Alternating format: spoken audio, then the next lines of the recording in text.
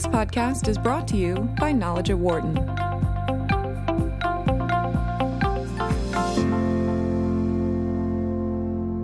Student loan debt continues to be a noose around the necks of thousands of college graduates. It's also led to numerous lawsuits by states. These include suits against contractor Fed Loan Servicing, which is alleged having mismanaged a federal debt forgiveness program, and Navient, alleged to have incorrectly processed student loan payments. Secretary of Education Betsy DeVos recently lost a suit for delaying implementation of a borrower defense rule. Meanwhile, the top student loan watchdog at the Consumer Financial Protection Bureau, the CFPB, abruptly resigned recently, saying he felt the Bureau's leadership had turned its back on young people and their financial futures. With more on this story, we are joined by Cliff Robb, who's an assistant professor of consumer science and faculty director of consumer finance and financial planning at the University of Wisconsin at Madison. And also joining us, Chris Peterson, who's a law professor at the University of Utah and also financial services director of the Consumer Federation of America. Cliff, Chris, great to have you with us. Thank you both today. Oh, thanks for having us. Hey, Dan, thanks for having us on and covering this topic. Thank you both. So, Cliff, give us a further insight as to exactly what has happened, because, again, this is going back about a decade or so, correct? That's correct. I mean, the recent news that we're kind of focusing in on today presents a little bit of there's some good news, bad news aspect to it, right? Because we have, I think, the recent judicial decision in favor of the state's lawsuit against the Department of Education is a good news kind of piece for consumers. But I think the frustration experienced by members of the CFPB and the resignation recently is kind of a bad news piece. But it's definitely something that we've been looking at. The student loan debt has been ramping up in terms of the magnitude over the past decade and the degree to which not all debt's created equal, and I think that's one of the kind of sticking points to this discussion. How so? Well, the idea that, just going to an educational institution and taking credits and then graduating, not all degrees are equal, not all programs are providing the same thing. Right. The general argument is that education is a human capital investment, and if you do not get, the human capital output to take to the marketplace, the debt itself doesn't provide the benefits anticipated. Chris, what's been your reaction to this story as it has played itself out?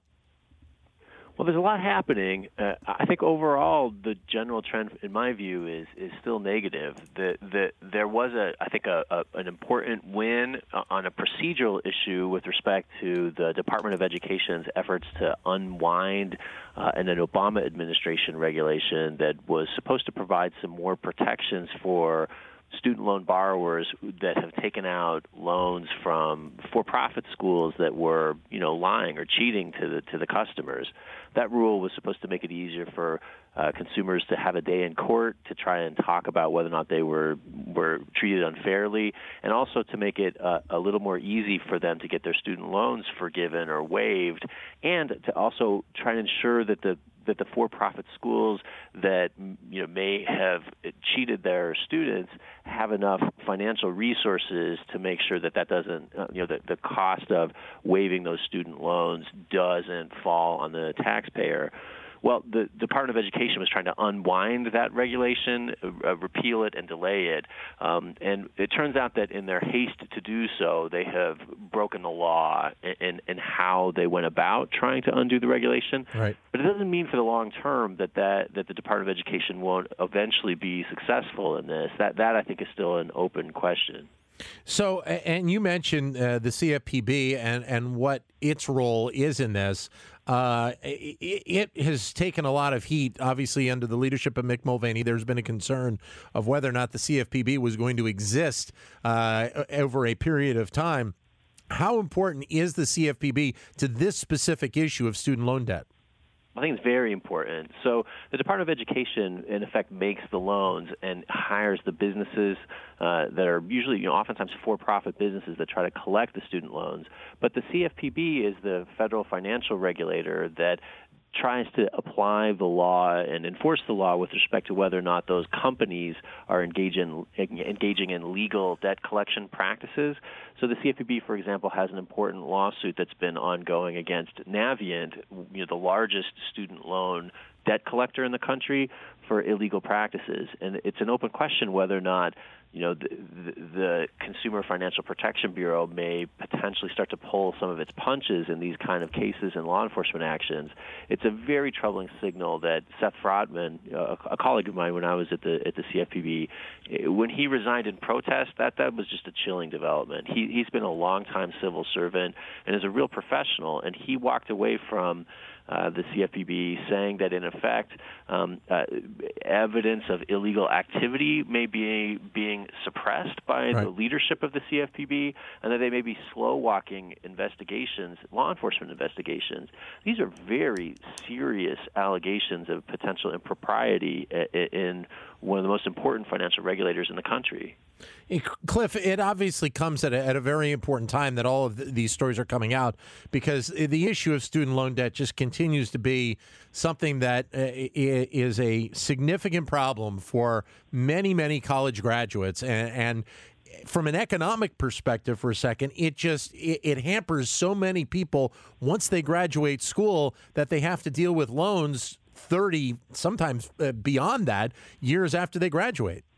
Yeah, and I think one of the critical pieces to point out is that we do want to distinguish between those that graduate and those that don't graduate. Right. Because that's a really big piece of this. So if you look at the default issue, and we've only seen increasing percentages of default from student loan debt over the last few years, a lot of that default behavior is occurring among individuals that started some college program and didn't necessarily complete it, or went to one of these less than savory education providers that was previously mentioned, these predatory college models where they're not really getting anything that in terms of marketable skills. So I think that's a critical piece to look at when you're talking about the student loan debt. Chris? I agree with all of that. And I guess I would add, too, that we're talking about nearly $1.5 trillion of debt out there in the marketplace, and over 40 million Americans who have these loans. And many of the people who have the largest loans and are the most likely to default are also the people who got the worst credentials and the poorest quality training when they graduate or perhaps or potentially don't even graduate. Right. And what it's doing is making it that this generation of students less able to borrow money to buy a home, to save for their retirement, to get together the financial resources that they need to take care of children if they're going to raise a family. And it's changing the culture of America. And it doesn't have to be this way. Other advanced industrialized countries manage to provide education for their citizens without inflicting this long-term debt burden on young people. Yeah. Cliff, the state's attorneys general that are obviously bringing some of these suits forth, they see like they have to in order to be standing up for some of their constituents, some of the people that live in their states, against some of the things that have been going on with these companies and with the education department in the last few years, correct? Yes, I think that's correct. And I think some of it is stemming from some of the points raised earlier about the essential deterioration of the CFPB's power and ability to assist consumers. Right. So while the CFPB has a nice long-standing history since its inception of working really hard to help borrowers that are in a really bad position or have been maybe defrauded, because that power has deteriorated, states are now trying to figure out, well, what do we do? And I think that's a really troubling trend for consumers, because consumers are in the situation where, who are they supposed to turn to if the, national body that was supposed to be able to assist them is not able to do so? I guess the next question I have is Cliff, how long, or I should say, how has this been able to go on for so long? I read one statistic that said some 60,000 complaints since 2012, and that may even be a little bit low. Yeah, I mean, some of that is probably there's always the entrenched interest angle. It's hard to know exactly. Like, I'm not privy to what all the nature of all the different complaints. Right. But I think the general idea here is that it's a complex process. The student loan process itself doesn't help anybody out by, there's not much transparency, I think, on the part of when somebody's looking to borrow. And so I think that further complicates it, so that some lawsuits might be coming in that, it could be that for many of them, and again, I don't know percentages, but I would say some of them are very likely there is some fault on the consumer for maybe not having sought certain information. But a lot of them are cases where consumers were not provided with accurate information or not provided with really important, relevant information to make a good decision. Chris, you mentioned Seth Frotman and his role that he had played at the CFPB. And again, reiterate how important he was to kind of managing some of the issues that were involved for students through the CFPB. Well, the original statute that created the CFPB, the Dodd-Frank Act, one of the offices that it created was a private student lending ombudsman that would also have responsibility for gathering complaints and identifying problems, developing, sort of recognizing trends, reporting back to Congress on changes and problems in the student lending industry. And Mr. Frotman, and before him, Rohit Chopra, the first person to take on that office, Mr. Chopra is now a commissioner for the Federal Trade Commission. They were both very effective at identifying some of the problems and working with the CFPB's enforcement office to bring some very important cases that have returned millions of dollars to consumers for illegal practices in collecting student loan debts. And their reports to Congress have also, I think, shined a light on how significant this problem has become, and even, I think, helped the country start to come to the realization that maybe our student lending system, both with respect to how student loans are made and the overall cost of higher education, is broken and is not really functioning in a way that works to the benefit of Americans. So I think it's a very significant development that he has resigned in protest. He's a career civil servant that has not been, has always worked behind the scenes, behind the spotlight. Before working on this issue, he worked for the Office of Service Member Affairs with Holly Petraeus on protecting military and veterans' rights. So he's a guy that has always just put the consumer protection issues first. And right. To see him walk away from that important post in protest it's just very troubling.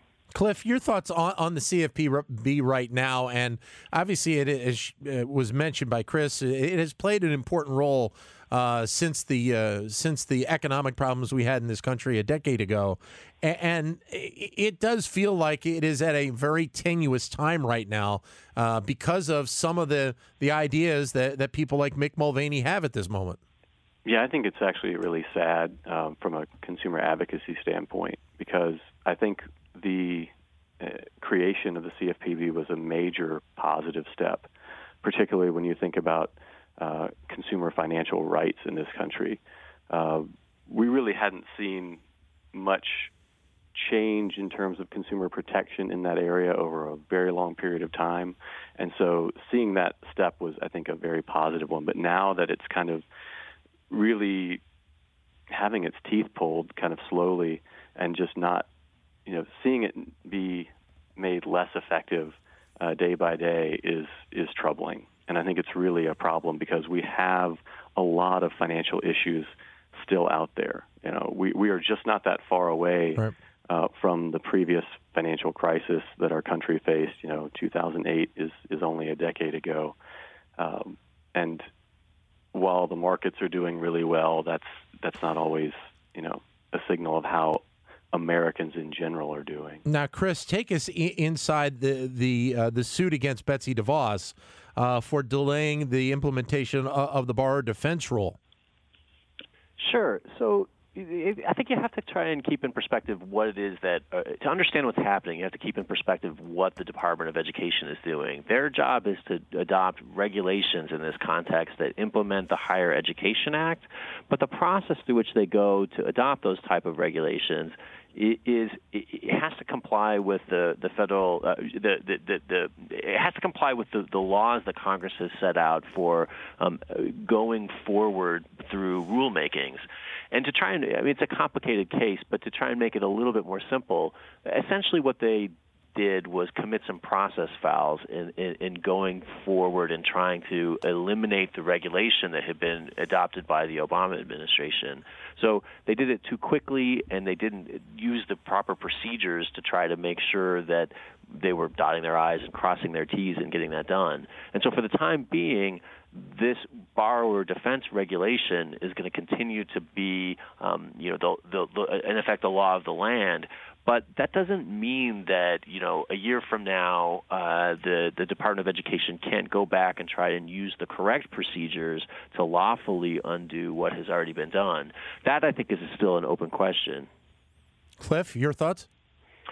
Yeah, I agree with what Chris articulated. One thing that I was looking at that I think is related to this and is similar is the pushback, I think, from the Department of Education on states' Bill of Rights, which kind of plays really closely to this, because a couple states are essentially trying to, I guess, take their own collective action to elect ombudsmen that would functionally kind of provide some assistance and oversight for consumers in the case of student loans. Right.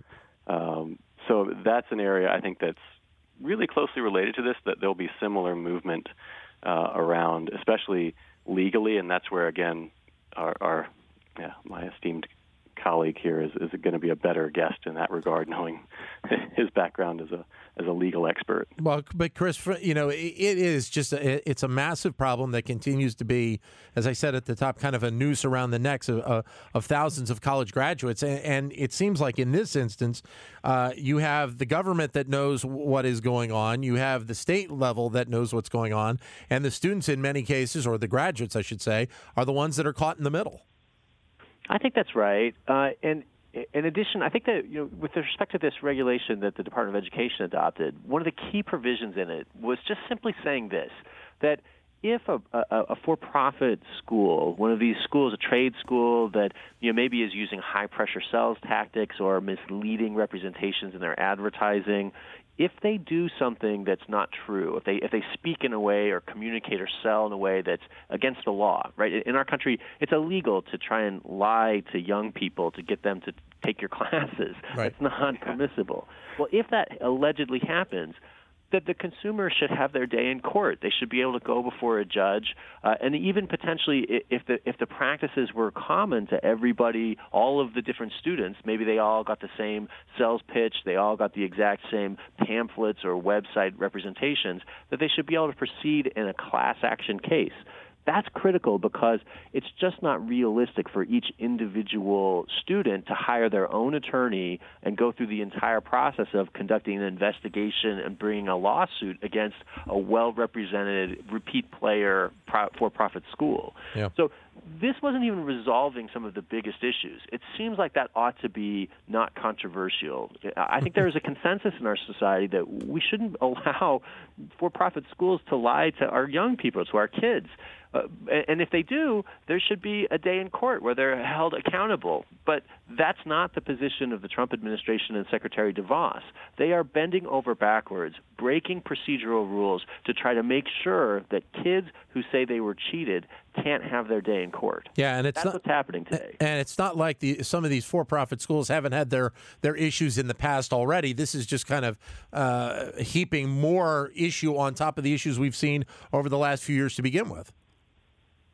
That's exactly right, Dan. There have been a lot of cases in recent years where giants in the industry have been held liable by federal law enforcement regulators for engaging in widespread, systematic, illegal practices with respect to how it is they get consumers to sign up for their educational programs. And look, I don't mean to pick on for-profit schools in particular, except that many of these programs have long standing track records of not providing high-quality services to their students. It turns out that many of these for-profit schools, their largest expenditure by far, it's not teaching, it's not having a building, it's not hiring faculty, it's not doing research, it's just doing more advertising. Right. So all these kids are borrowing tens of thousands of dollars, mortgaging their futures, threatening their ability to retire or buy homes in order to pay for ads on the internet or the TV or mailers, which is not productive. This is not any way to organize a higher education system in our country. Yeah, and a lot of times when you have a situation like that with another company, that money is an investment in the company and you have a stake in the company. It's not the case here. That's exactly correct. It's part of why historically very few advanced industrialized countries around the world use for-profit institutions for education. Yeah. It's much more common for governments to provide those services or for nonprofit institutions that focus on education and research to provide those services. But this becomes, Cliff, this story and these issues with some of these companies becomes the latest issue surrounding student loan debt in general. And again, I think we can all agree that we are well past the time where this is a topic that needs to be cleared up. It needs to be fixed because of the economic impact on so many students for such a long period of time after they leave school. Yeah, and I think one of the troubling things I saw when kind of digging into this a little bit more was that, the Department of Education's argument is basically an archaic one, where they're basically saying, well, we're just going to provide more data to the consumers on the college performance, and then they can pick a college, right? Right. So the idea is that those for-profits, hey, we'll just provide data about them. But that really doesn't get at the issue of what was raised previously of fraudulent data being provided, and then the extra step, putting it to the student themselves to prove that they were, given fraudulent information. I think that's where it becomes scary to me, is like putting all of the onus on the student or the borrower to kind of prove that this institution made promises that it couldn't keep. Yeah.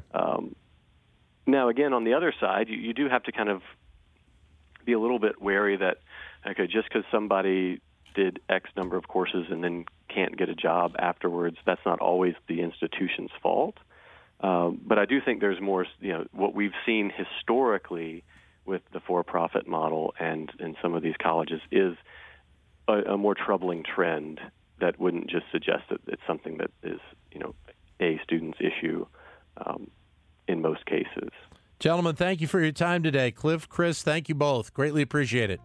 Thanks for having us. For more insight from Knowledge at Wharton, please visit knowledge.wharton.upenn.edu.